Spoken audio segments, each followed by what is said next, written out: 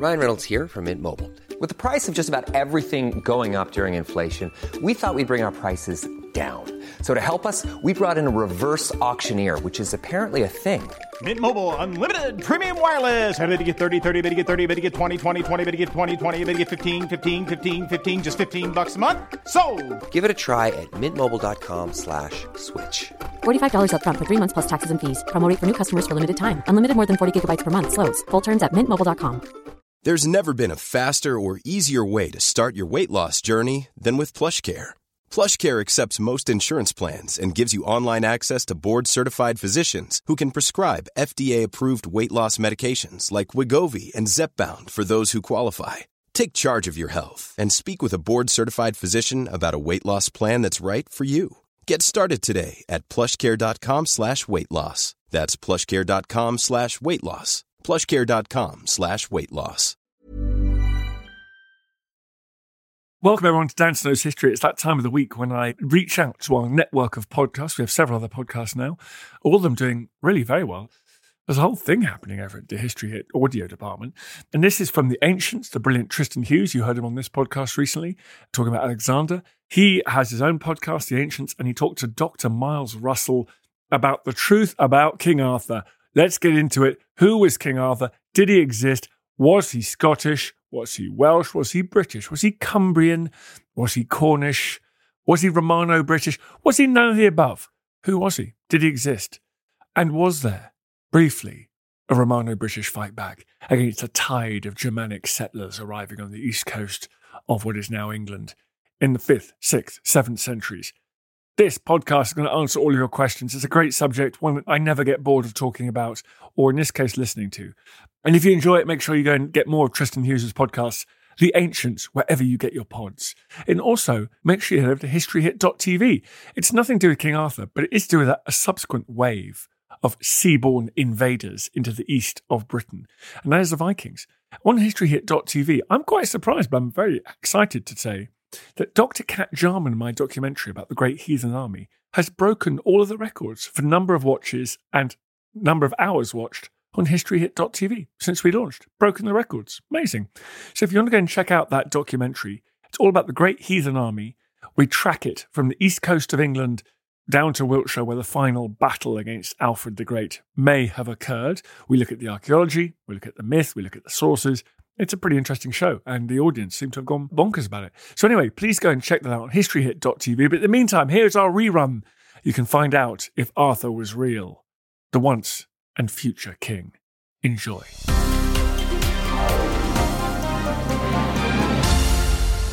Miles, it's fantastic to have you on the podcast. Thank you. Good to be here. Now, yeah, this is an absolutely incredible topic. We're looking at King Arthur, but also his ancient links, shall we say, because Miles, the question of who was the real King Arthur, it's kind of like what happened to the Ninth Legion. It's one of those great mystery questions of history. It is. I mean, Arthur is such an incredible character. He's a world character, really. You know, he's famous everywhere. And I think his story is one that just keeps getting reinvented for every generation. You know, he's one of those characters from the past where it's now very difficult to disentangle the historical truth from the sort of mythology and the fantasy that's built on it. But because the story's been enlarged and enlarged and enlarged over time, you know, every generation makes the Arthur that they want. So we'll see in the last few decades, there's been TV series, there's been films, there's been computer games. It's just building on that mythology. So probably of all characters in the past, King Arthur is probably one of the most famous, really. He's world renowned. Absolutely world renowned. And you are an archaeologist of ancient history. And although we sometimes think of Arthur as this medieval figure, he has these incredible links, shall we say, when you look at the research to ancient Britain. Absolutely. Yes. I mean, I guess, you know, King Arthur is one of those characters who's always fascinated historians and archaeologists alike, trying to get back to the actual physical truth of him. You know, did he? The argument is always going that there are those who believe he was a real character operating at the end of Roman Britain, and those who believe he's complete fantasy. And within that, they're trying to find some middle ground of trying to actually place him, because it's such an emotive time. You know, when you're talking about the end of Roman Britain, we're talking about the beginning of the kingdoms of what becomes England, what becomes the Principality of Wales, the Kingdom of Scotland.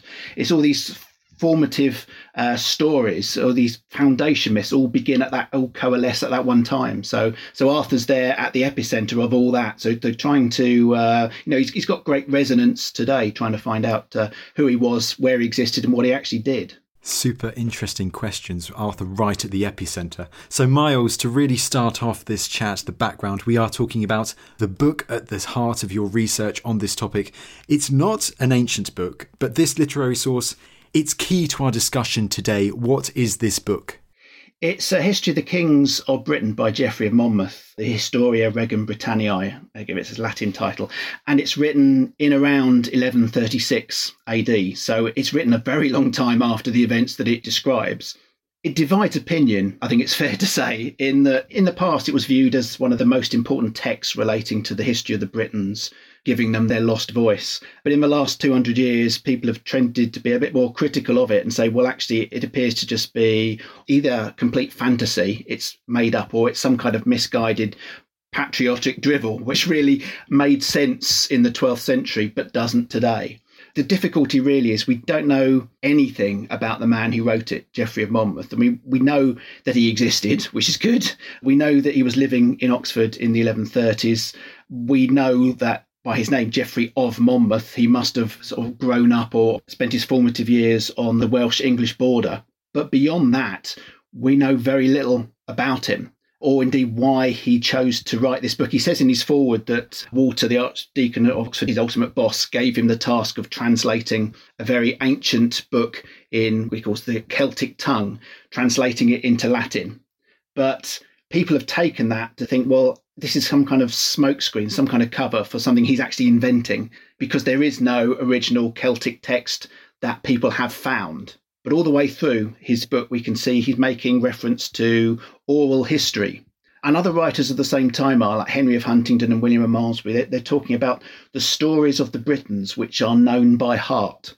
So there is this sort of tradition of oral storytelling, of passing myths down from generation to generation, but not actually writing anything down. And it is actually at the beginning of the 12th century that we start seeing things like the Mabinogion in Wales, a whole series of different texts. We see the Welsh triads, we see Geoffrey of Monmouth. They're starting to write down stories which seem to have been passed around.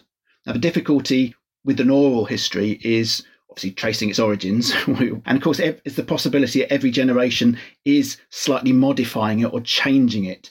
And therefore the story becomes distorted, names become garbled, and it becomes increasingly difficult to look back and think, well, what is the actual kernel of truth there? What is the actual origins of this?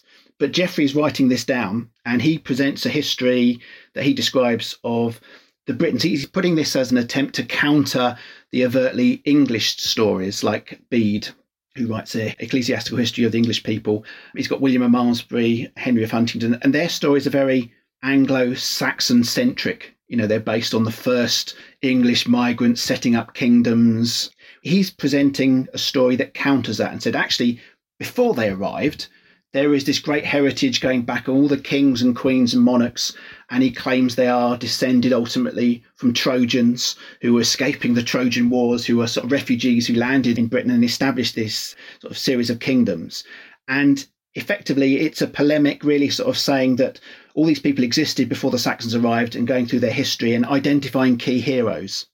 But the difficulty from our perspective, and from a historical point of view, is because these names aren't mentioned anywhere else, have they got any kind of historical truth to them?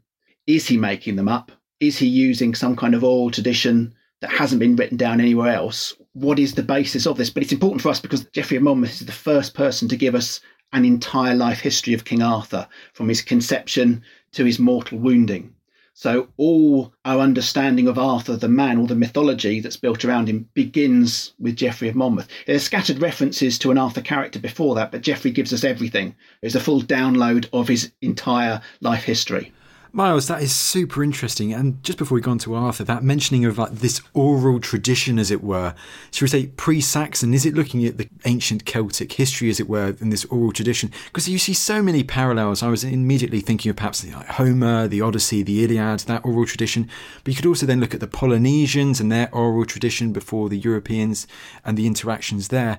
And it seems like it's quite similar here, how he is now writing down hundreds and hundreds of years later, Geoffrey of Monmouth, this tradition that may well have been passed down through many of the Celtic-speaking peoples, as I said, for generations.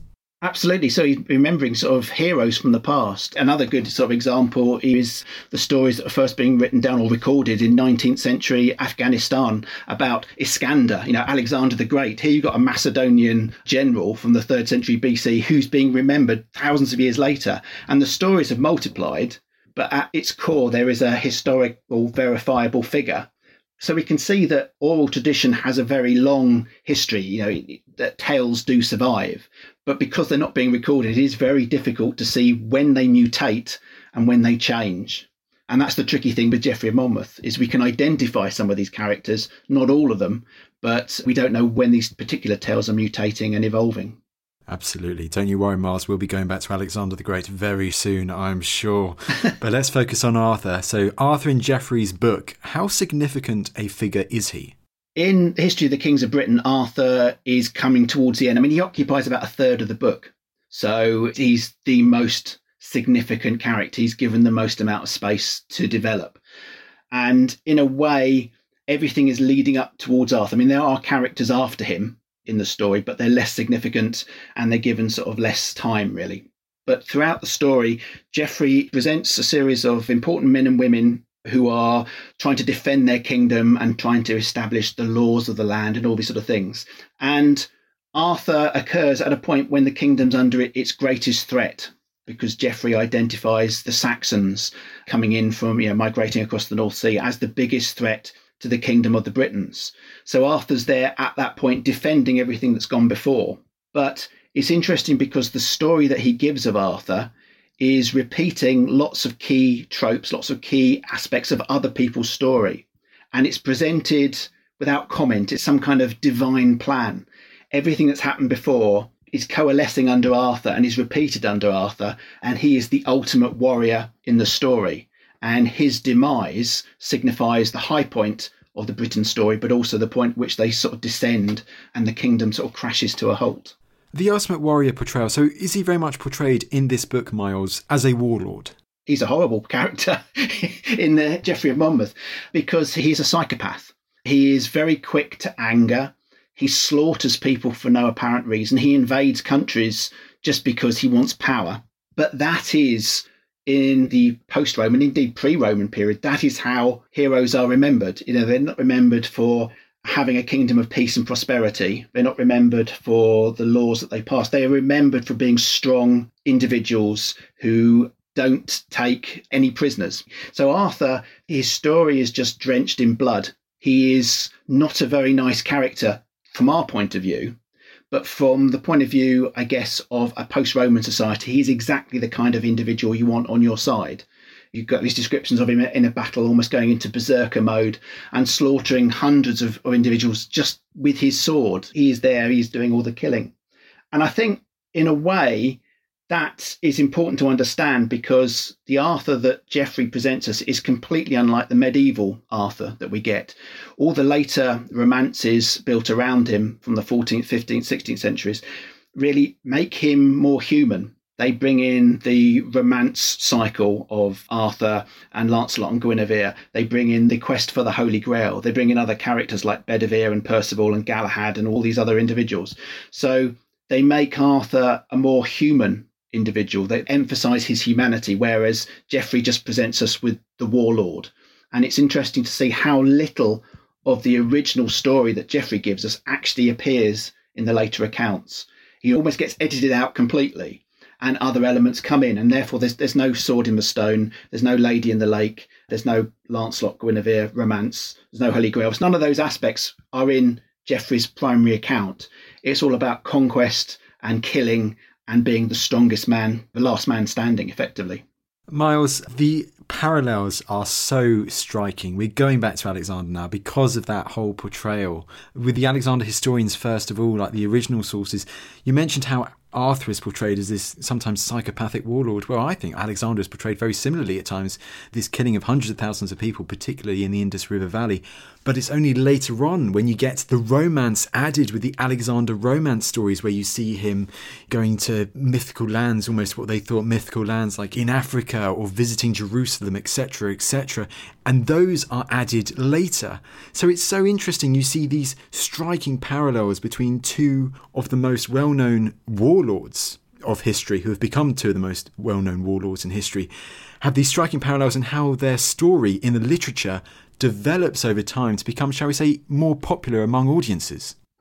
It is. I mean, it's still going on today. I mean, you can think, when you look back to all the ancient sort of Greek myths, really none of the characters in there are particularly nice. You think of someone like Achilles. I mean, he is a really unpleasant individual. And yet, when people are trying to dramatise the Trojan Wars today, they downplay the death and killing side, and they try to bring in romance and try to make this person likeable, because ultimately we want to see an element of our heroes that we empathise with, that we like. Otherwise, what's the point?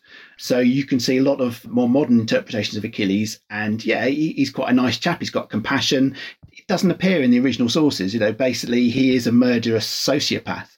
And that is, it's the same with Alexander. I mean, there's nothing about his story. He's not going eastwards in a missionary zeal to bring his brand of civilization and to benefit society. He's conquering and killing and destroying another civilization. But later on, the romances are added, and they're trying to make him ultimately a more likable person. And that is exactly what's happening with Arthur, because he is a deeply unlikable person when you read his accounts in Geoffrey of Monmouth. Now, let's go back to Arthur then. Thank you for that tangent, though. That was very much appreciated. So, the stories of King Arthur in Geoffrey of Monmouth, many of these stories that are given to Arthur, Miles, they happen to other individuals before him.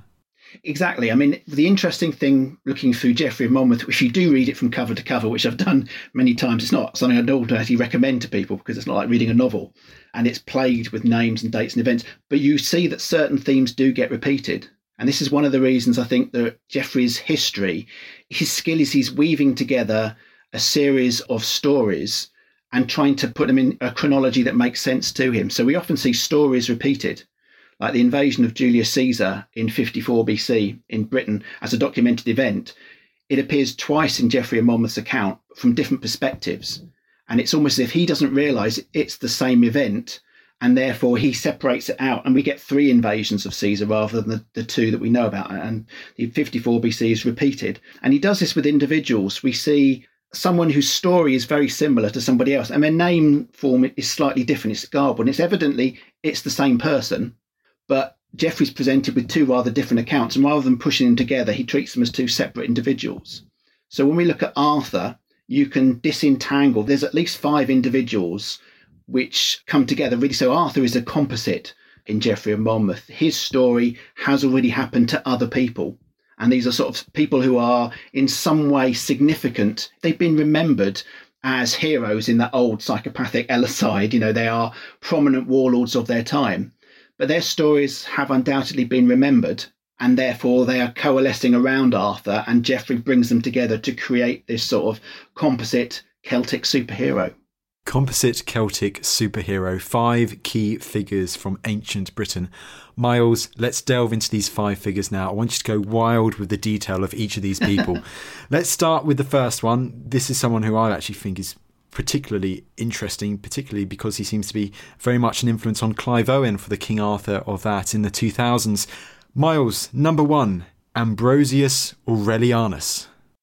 Yes, I mean, Ambrosius Aurelianus is one of those figures who, in post-Roman Britain, we do have some detail of. It's not much to go on, really. But Ambrosius Aurelianus appears in the writings of a man called Gildas. And Gildas is writing at some point in the mid-6th century. Gildas is not the best historian to rely on, because he's not a historian. He's a man of the clergy. And his account on the ruin of Britain, it's a polemic. It's a sermon, basically, explaining why the Britons have suffered, because they're all diseased and sinful and corrupt, and therefore the Saxons are like a scourge from God cleansing them. So it's full of blood and fire and anger. And Gildas hasn't got a good word to say about anybody. Everybody's corrupt and horrible, apart from one person who is Ambrosius Aurelianus. And he says that he's a man of good character. He's descended of sort of noble Roman stock. And he is responsible for this great defeat of this rascally crew, the Saxons. He defeats them at the battle or the siege of Mount Badon. And because Gildas is so complimentary about him, and he mentions this battle, and this battle gets referred to time and time again, it becomes a key battle of King Arthur in the later sort of rewrites. But Gildas doesn't give us any information about who is besieging whom at this great affair. He doesn't tell us where Badon is, but because Gildas is writing somewhere in the West Country or possibly sort of southern Wales, we assume it's within that sort of general area. But it's important to him, and it's important to the people he's speaking to. So Ambrosius is this major character. Now, he appears a lot in other oral histories, which were later written down, like the Triads of Wales, like the Mabinogion briefly. Nennius in his Historia Britonum, the history of the Britons, Ambrosius is in there. And he features very heavily in Geoffrey of Monmouth's work because he's treated as the immediate sort of predecessor of Arthur. But Ambrosius is somebody in Geoffrey of Monmouth who, yes, he fights the Battle of Badon, which Geoffrey places at Bath in the West Country. He is trying to establish his kingdom in the face of Saxon advances. He defeats them a number of times, and Geoffrey has him having his coronation at Stonehenge. And of course, this becomes, archaeologists have picked up on this recently, going back to Geoffrey, this idea that in Geoffrey's account, Ambrosius asks his chief advisor, Merlin, to build a monument to commemorate all those British aristocrats who've been murdered by the Saxons. And Merlin goes off to Ireland and brings back this great stone circle, which they set up on Salisbury Plain, and that's where Ambrosius has his coronation. And of course, from an archaeological perspective, that seems utterly ludicrous, because we know the history of Stonehenge, and it's not post-Roman in essence, although it's possible, there's debate whether the Bluestones have come from West Wales, which might be sort of remembered. But the key thing in Geoffrey's text is he's talking about the monument being restructured. And we know that archaeologically, I've excavated inside Stonehenge entirely legally, by the way. It was part of a bigger project. But a lot of the Bluestones that we see in Stonehenge today were reshaped and modified in the post-Roman period. So there is some kind of structural modification going on in there at the time that Ambrosius is supposed to have existed. And because you've got Amesbury, the town nearby, Ambrosius's burh, his name is resonant in the landscape. So it's possible Geoffrey is remembering or writing down an event involving the reshaping of Stonehenge and the coronation of this king, whom Gildas has mentioned before. But he's there, and he's the only post-Roman warlord for whom we've got anything vaguely complimentary written about. So in that sense, he's in the right space at the right time for the Arthur character. And when we look at Ambrosius in Geoffrey's text, aspects about his childhood, aspects about his kingship, and of course the Battle of Badon get absorbed into the Arthur story. So they're repeated without comment later on. So we can see there's about 16% of the King Arthur story as it appears in Geoffrey of Monmouth is taken from Ambrosius's life. Well, you kind of read my mind what the next question would be, which would be like, what elements of Ambrosius Aurelianus' story does Geoffrey mould into the character of Arthur? But is it really the battle narrative? It is, yes. It's the battle narrative, and it's the sort of aspects about his kingship and his position and his power. And it is actually interesting that later writers take other aspects of Ambrosius, because in Geoffrey of Monmouth, although Merlin is there, he and Arthur never meet. They occupy different timelines, as it were. But later writers have Merlin becoming Arthur's advisor and his wizard. So it's interesting that it's Ambrosius and Merlin in the original text, but later, when Ambrosius is written out, Merlin sort of gets absorbed into the Arthur story. Well, there you go. I never clicked that link between Ambrosius Aurelianus and Amesbury. And Miles, if we then move on, it sounds like Ambrosius, he is a significant core of the character of Arthur in Geoffrey's Monmouth. But moving on to the next figure, he also seems very, very significant. Character number 2, Magnus Maximus. Yeah, I mean, Magnus Maximus, I guess, is one of those individuals who doesn't resonate so much today. We don't hear a lot about him, but he was a significant character in later 4th century Roman Empire, because we know that there's not a lot about his life story that has been recorded, but it is known that he is of Spanish ethnicity. He's serving in Britain, possibly as a commander of the Northern Armies, the Dux Britannorum. But in 383 AD, his soldiers proclaim him as emperor. So he is illegally created as leader of the Roman world. And lots of people are doing this around the Roman Empire. You know, throughout the 3rd and 4th centuries, the empire is tearing itself apart with multiple leaders and claims and civil wars. So in that respect, Magnus Maximus is not that different. But he seems to have the support of the troops in Britain. There seems to be a lot of disaffection with the government in Britain with Rome, feeling that they're not perhaps being looked after. They're a distant province. They're not that important. And Magnus Maximus, as we know from the histories, takes troops out of Britain. He gets support in northern Gaul, sort of northern France, Belgium, Germany. He's minting coins with his face on and with images of victory. His army besiege the forces of the legitimate emperor Gratian, who is killed in the retreat. So the emperor of the West dies. The emperor's mother and his younger brother then go over to the east. And Magnus Maximus is sitting there above the Alps, about to advance down into Italy, when the Eastern Emperor arrives with an army, cuts him off, and he is executed and killed. And the rebellion is put down. But it's a huge political and social upheaval because it's completely destabilised the West. It's involved a loss of life. It's an own goal as far as Rome's concerned because it's destroying its own army. And you saw lots of it infighting. But the fact that his story, you think, well, why is Magnus Maximus remembered? What possible relevance has he got to Britain? But he is remembered. If you look in a lot of the early Welsh genealogies, lots of the leaders of Powys and so on, they trace their ancestry back to Magnus Maximus, who's often cited as the king who killed the king of the Romans. You know, he is remembered. And in the Mabinogion, we get the story of the dream of Maxen, who is Magnus Maximus, who in that version of the story, he's an emperor in Rome who dreams of this distant, faraway mythical land with a castle and a beautiful princess. And he sends people out to look for her, and they eventually come back and say, we found her. She's in effectively North Wales. And he travels over there, meets the woman literally of his dreams, and they fall in love, and he stays there for long enough for a rival to take power in Rome. And then he has to take troops out of Britain to go and reclaim his kingdom. So it's sort of a reverse version of the story. But he's remembered in so many different accounts. You think, well, there's something about him. Okay, yes, he was a prominent warlord. That's something that, tick, you are remembered for. Undoubtedly, there were praise poems about him.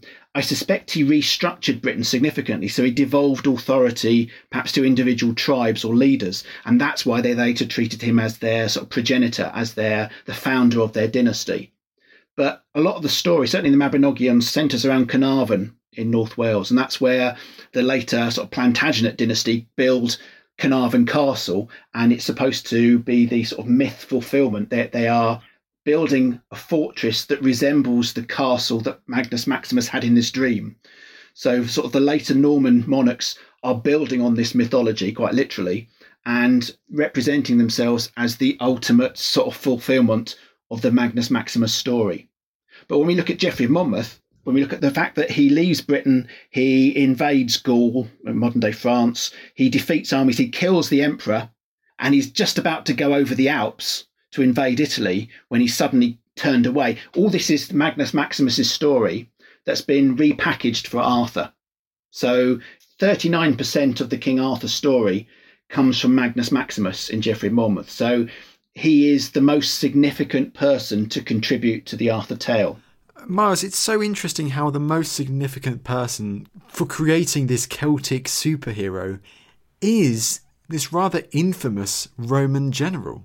It is. I guess to our perspective it is, but given that he's portrayed as a strong leader, someone who is successful in battle, someone who galvanises the Britons and the Gauls and the Germans against Rome, this becomes a significant factor in this story. And of course, bear in mind, he doesn't come back to Britain.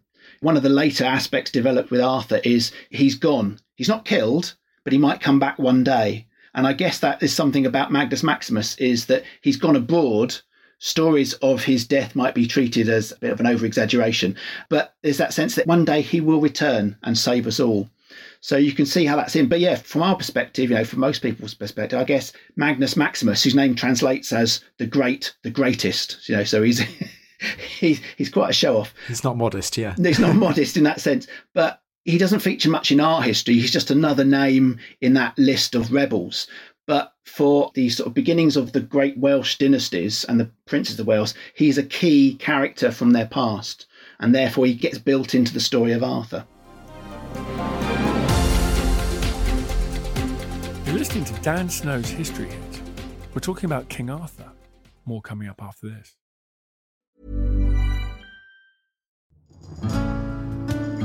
I'm Professor Susanna Lipscomb, and on Not Just the Tudors from History Hit, I'm looking for answers to the big questions about every aspect of life in the early modern period. Like, how did the memory of Anne Boleyn continue to influence the court of her daughter, Elizabeth I? How were fairies brought to life on the Elizabethan stage? And how did the arrival of male-only doctors threaten the lives of women? In other words, not just the Tudors, but most definitely also the Tudors. Twice a week, every week. Subscribe now and follow me on Not Just the Tudors from History Hit, wherever you get your podcasts. Life is full of what-ifs. Some awesome, like what if AI could fold your laundry? And some, well, less awesome, like what if you have unexpected medical costs? United Healthcare can help get you covered with Health Protector Guard fixed indemnity insurance plans. They supplement your primary plan to help you manage out-of-pocket costs. No deductibles, no enrollment periods, and especially no more what-ifs. Visit uh1.com to find the Health Protector Guard plan for you. There's never been a faster or easier way to start your weight loss journey than with PlushCare. PlushCare accepts most insurance plans and gives you online access to board-certified physicians who can prescribe FDA-approved weight loss medications like Wegovy and Zepbound for those who qualify. Take charge of your health and speak with a board-certified physician about a weight loss plan that's right for you. Get started today at plushcare.com/weight loss. That's plushcare.com/weight loss. plushcare.com/weight loss.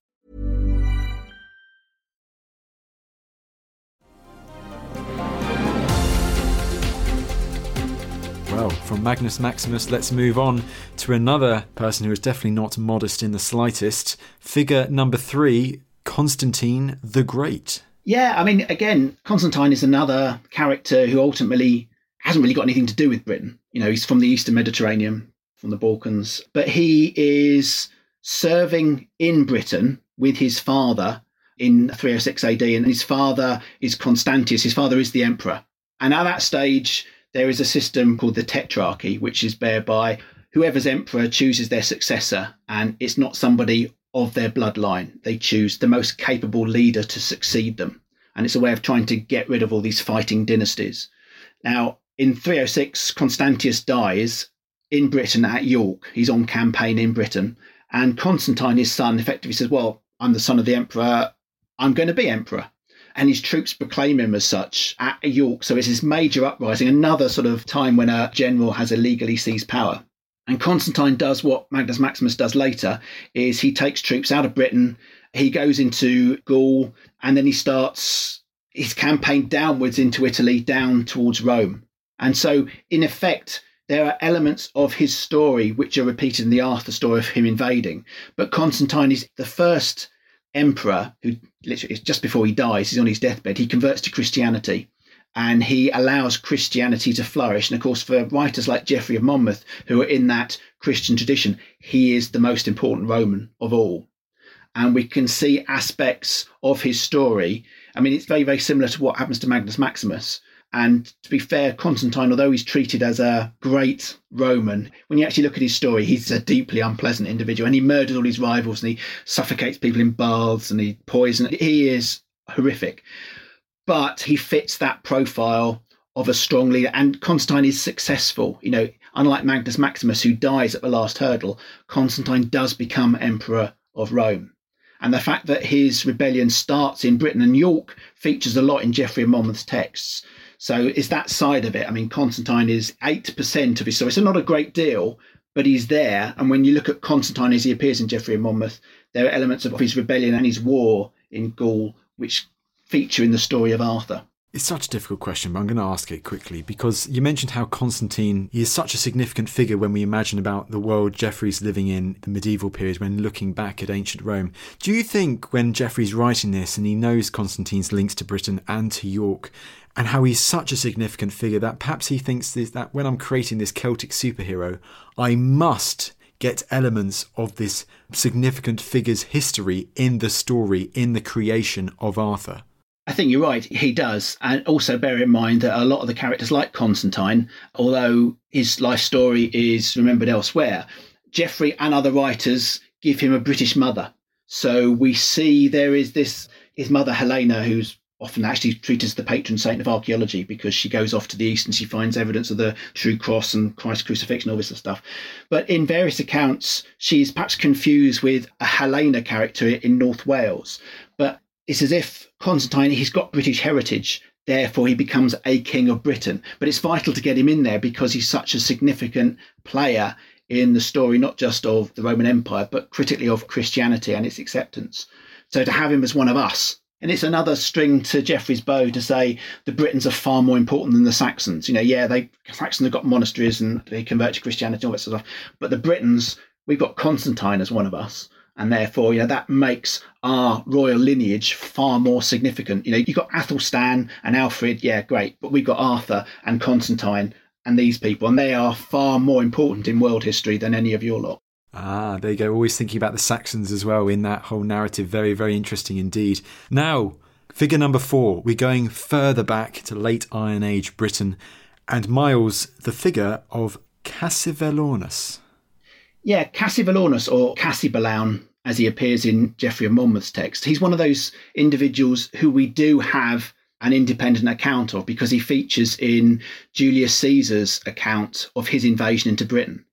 And of course, Caesar, as the consummate politician, he writes everything down. He justifies all his actions as a series of dispatches from the front line. So in his account of the wars in Gaul, he describes in detail his invasions of Britain in 55 and 54 BC. And in 54 BC, he comes up against a preeminent leader. He's called a preeminent war leader of the Britons called Cassivellaunus. And of course, Cassivellaunus, that name form gets garbled in Geoffrey of Monmouth and becomes Cassibellaun. It appears in other forms as well. But in essence, he is the man who stands up to Caesar. Now, in Caesar's account of the war, he manages to defeat Cassivellaunus. Of course he does, it's Caesar writing. And he gets tribute out of him and he leaves. Now, that particular invasion, the great thing about us, because we've got Caesar's account, we can compare it with what Geoffrey of Monmouth writes. And Geoffrey doesn't seem to have Caesar's account to hand because there's nothing in Caesar's writings that fit Geoffrey of Monmouth's. So perhaps the Gallic Wars is not something he had in his library or accessed to. But we get the invasion of 54 BC mentioned twice, but it's 2 different accounts of that same action. In the first account that Geoffrey gives us, Cassivellaunus is victorious. He drives Caesar into the sea. He defeats him comprehensively and sends the Roman packing. That's what the Britons want to hear. That's what probably in praise poems after that event, that's what people were saying. The Romans have gone. The Gauls were defeated by them, but we kicked him back into the sea, back to where he came from. The second version that appears in Geoffrey's, we've got the same invasion, Cassibellaun fighting Caesar, but there is another character in there. And that is a chap called Androgeus, who is a powerful British leader who's on Caesar's side, but helps Caesar. Caesar couldn't defeat Cassibellaun without Androgeus' help. So he's presented as a great warlord who is far greater than Caesar and far greater than Cassivellaunus. So there are 3 different versions of the same event, one by Caesar or his supporters, one by Cassivellaunus and his lot, and one by Androgeus. Now, Caesar mentions Androgeus. He calls him Mandubracius, and he's of the Trinovantes tribe of Essex. So you've got this Briton on the Roman side. Now, interestingly, in Geoffrey of Monmouth, when he's describing this, Androgeus is presented as the nephew, the treacherous nephew of Cassivellaunus. And when we see Caesar landing and the description giving of the Romans arriving is replicated much, much later on when we get the Saxons invading, the same number of ships, the same battle tactics, and Cassivellaunus is betrayed by Androgeus. When Geoffrey Monmouth describes Arthur, Arthur is betrayed by his nephew Mordred. And so you get Mandubracius becomes Mordred, and Cassivellaunus, that element of the story, gets morphed into Arthur's tale. So no doubt this is a prominent British Iron Age king who is mentioned by the Romans, but becomes something very different in Geoffrey of Monmouth's account, depending on who's writing the story. So in some versions, in Geoffrey of Monmouth's, Cassivelaunus is the hero. In the other versions, he is an unpleasant character who needs to be defeated. It depends who's giving you that oral tradition. But Geoffrey looks at that completely unfiltered and doesn't realise it's from two different sources and just tries to blend it into one. So we don't understand why in one stage Cassivelaunus is the hero and then 10 pages later he's the villain. It's never explained, but it's because it's two different accounts sort of knitted into this singular account. And the intriguing thing is also, when we look at Geoffrey of Monmouth, he keeps talking about, effectively there are two prominent royal houses in Britain. There's the House of Cornwall and there's the House of London. And it's their story that filters throughout. And when we look at Cassivelaunus, he is from the House of Cornwall. But when we actually sort of identify these characters and their tribal affiliations, it's not Cornwall and London. It's the Cassivelauni tribe of Hertfordshire and it's the Trinovantes of Essex. It's those two tribal accounts that seem to survive as oral traditions. And perhaps when Geoffrey was writing, the name form was garbled. He didn't understand what Cassivelauni was. So it becomes Cernau or Cornubia, it becomes Cornwall. And Trinovantes he translates as New Troy, which for him means London. So his geography becomes across the whole of Britain, but whereas the origins are just these two tribal groups fighting for survival in Hertfordshire and Essex. But Geoffrey transposes that across the whole of Britain. That is super interesting. Slight tangent. Does he talk about Brittany at all then in these links? Yes, Brittany features quite a lot, especially in Arthur's story. There's lots of later sort of myths that Magnus Maximus, when he goes to Gaul, he sort of invigorates the sort of aristocracy of Brittany. He places his troops there and they sort of intermingle with the local population. And certainly there's a lot of sort of Breton tradition with Arthur. Now, part of that might be because we know there are channel migrations. Brittany is Little Britain and Britain itself is Great Britain. So it might be that the stories migrate across the channel in the 6th, 7th centuries AD, or it might be that Magnus Maximus, just as he was doing in North Wales, was doing something equivalent in Brittany, and that's because the Breton connection becomes attached to Arthur. But some accounts also say that Cassivelaunus, having driven Caesar into the sea, then led raids against him in northern Gaul. So, it's all tied up. There is certainly a great oral tradition of these leaders involving themselves in the sort of most northern parts of France. Absolutely. It's so interesting, Miles, right there.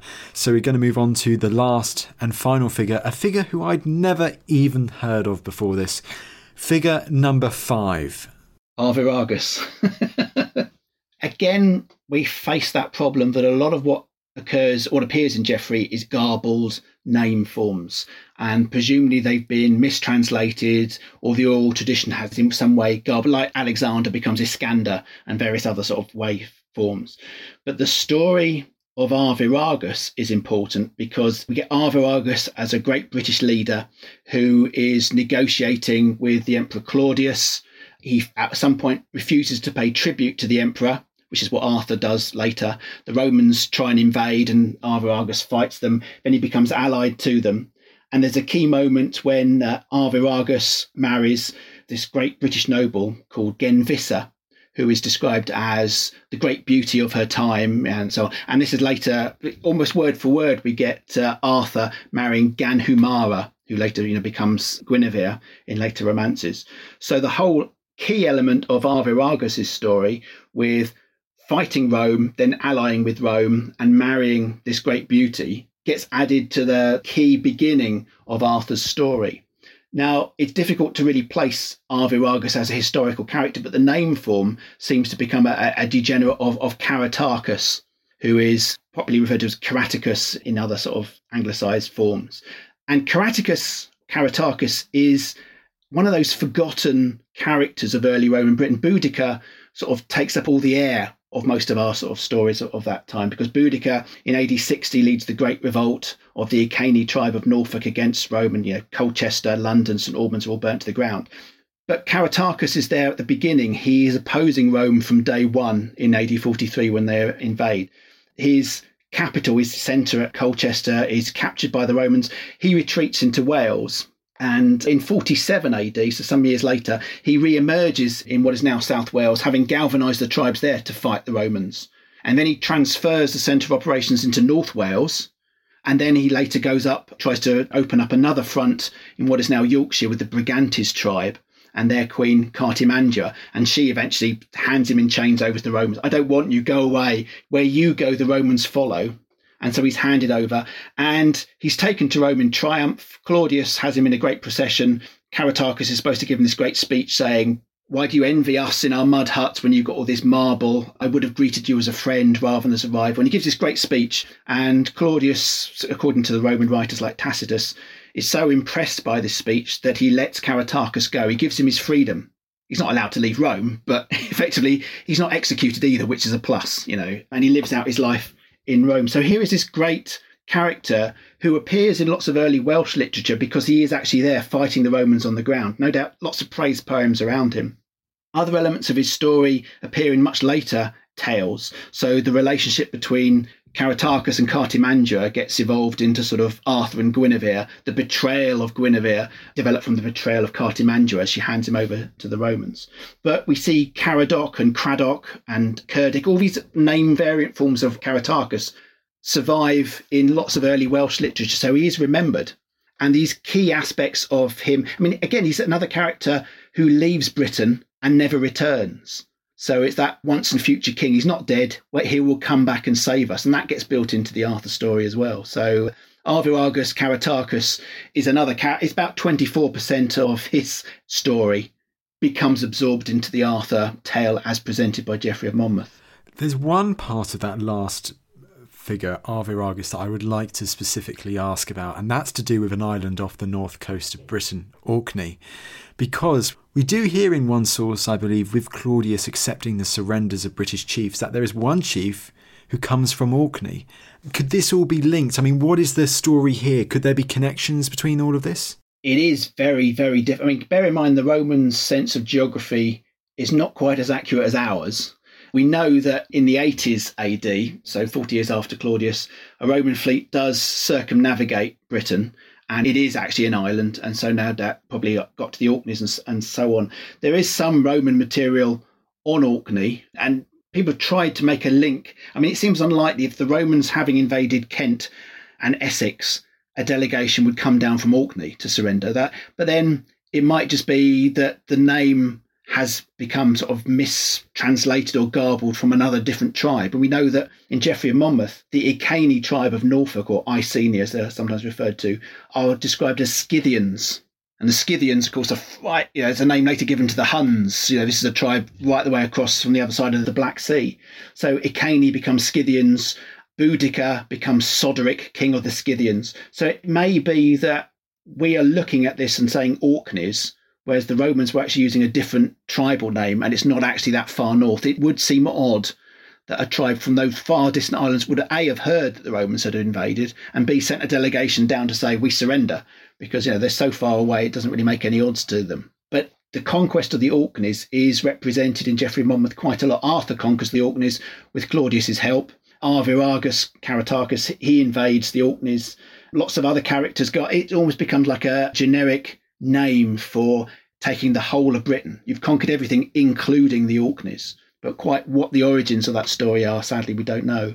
So actually, it's kind of similar to saying like a Sasanian ruler conquered as far as the Caspian Gates, or the Romans conquered as far as the Pillars of Hercules. Yeah, it becomes a byword for the limits of the known world. Absolutely, gotcha. Now, you've mentioned them in passing as we've chatted, these percentages. So I've got to go to the maths now, Miles. To sum it all up of these 5 figures, what's the percentages of each of them in the story, the elements of the Arthur story? If you break it down in a purely mathematical way, looking at what Geoffrey Monmouth says, Magnus Maximus is 39%, Caratacus is 24%, Ambrosius Aurelianus is 16%, Cassivellaunus is 12%, Constantine is 8%. Hang on. There's one percentage missing. That's 99%. What is this 1%? Well done. That's good maths. Yeah, there's 1% in there. And basically that just relates. There's an element of Arthur's story where just before he conquers Gaul and fights the Roman emperor, he conquers Norway. He conquers Iceland. And these are aspects that don't actually feature in any other character's story in Geoffrey of Monmouth's account. So it's an element that is not repeating something that's gone before. But there have been a lot of invasions from Norway, and there are later in his text as well. So it might be something that just slipped in there as a sort of giving it back to the Northmen, that they have invaded time and time again, but we were there first. The Britons conquered you before you conquered us. And that might be a sly dig at the Normans. Of course, Geoffrey of Monmouth is writing in the 1130s in Norman England. It's quite clear he's not a fan of the Normans, quite definitely. But the Normans like what he's writing because they like to link themselves to Arthur. You know, they are doing what Arthur does. They are subjugating the Saxons, the English. And so they connect with Arthur, and they like this idea of a grand and glorious heritage in Britain, which they want to connect to. And it might just be Geoffrey having a little sly dig that the hero of his account went and attacked Norway and attacked the land of the Norsemen, the Normans, you know, before they came to Normandy and France. He was there before you came to us. But that's that 1%. 99% belongs to someone else. If you take all these other stories of other characters out of the Arthur tale that Geoffrey gives us, there's nothing left for Arthur. He becomes a non-person. So it's quite clear he cannot have existed. Effectively, as far as Geoffrey is concerned, he is the composite of everyone who's gone before him, or at least the 5 key characters who've gone before. I mean, if the Arthur tale is made up of all of these stories from earlier in British history, we've been chatting through this and you did mention her name earlier, Boudica. Is it surprising, or do you think it's not that surprising that actually, of all the figures, even though Boudica is perhaps the most well-known figure from ancient Britain today, that he didn't take any of Boudica's story for the tale of King Arthur? No, Boudica, she's important to us, absolutely. And she has a key figure in the early history of Roman Britain and gives us a lesson about what it means to side with the Romans, you know, because Boudica and her husband Prasutagus are on the Roman side to begin with.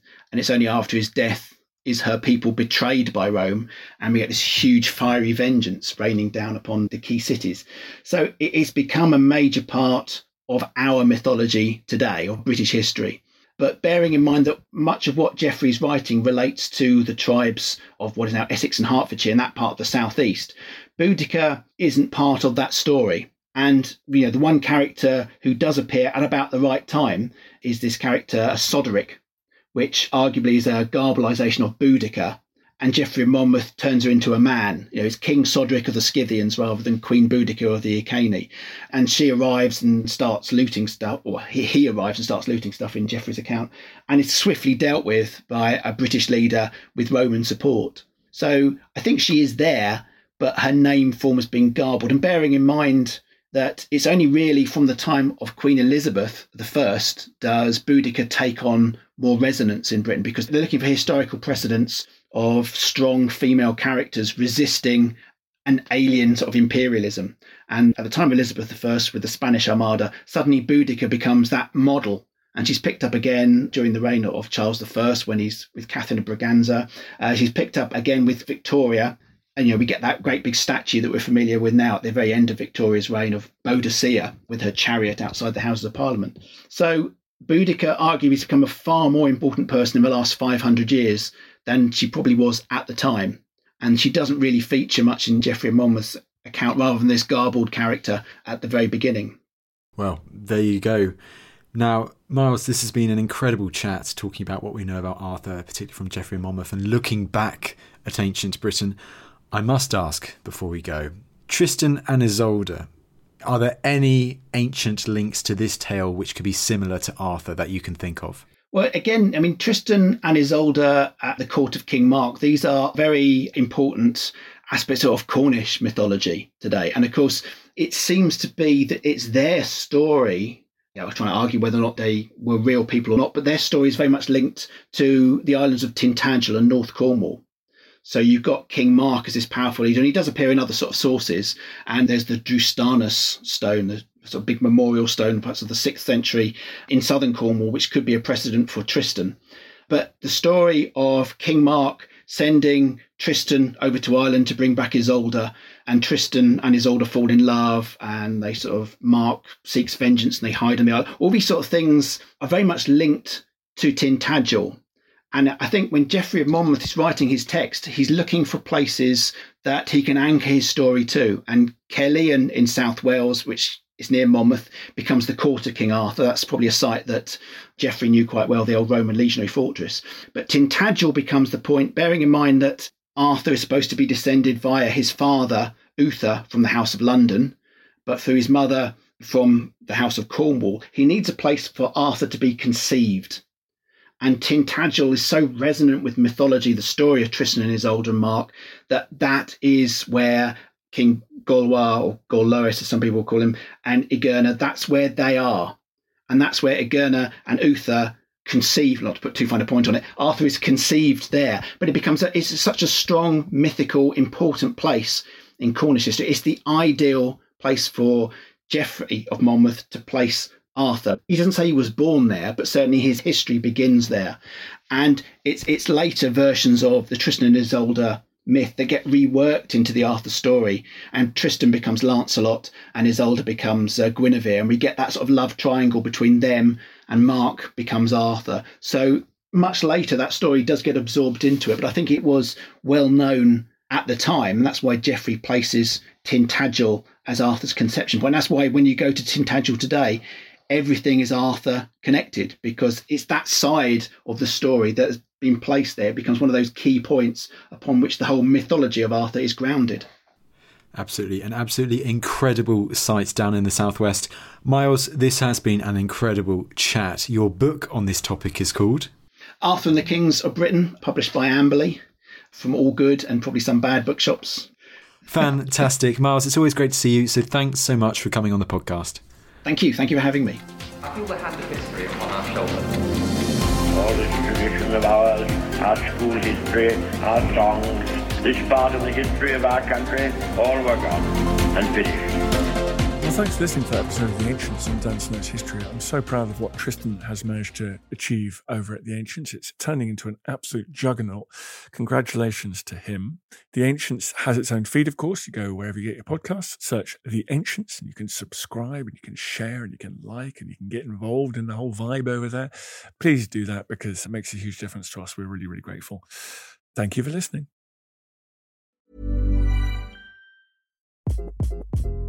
Hi, this is Craig Robinson from Ways to Win, and support for this podcast comes from Invesco QQQ, the official ETF of the NCAA. The future isn't scary. Not realizing its potential, however, could be. Just like on the recruiting trail, I've seen potential come in many forms as a coach. Learn more at Invesco.com/QQQ. Let's rethink possibility. Invesco Distributors, Inc. Thank you for listening to this episode of Dan Snow's History Hit. Please follow this show wherever you get your podcasts. It really helps us, and you'll be doing us a big favour. Don't forget, you can also listen to all of these podcasts ad-free and watch hundreds of TV documentaries when you subscribe at historyhit.com/subscribe. As a special gift, you can also get your first 3 months for just £1 a month when you use code DANSNOW at checkout.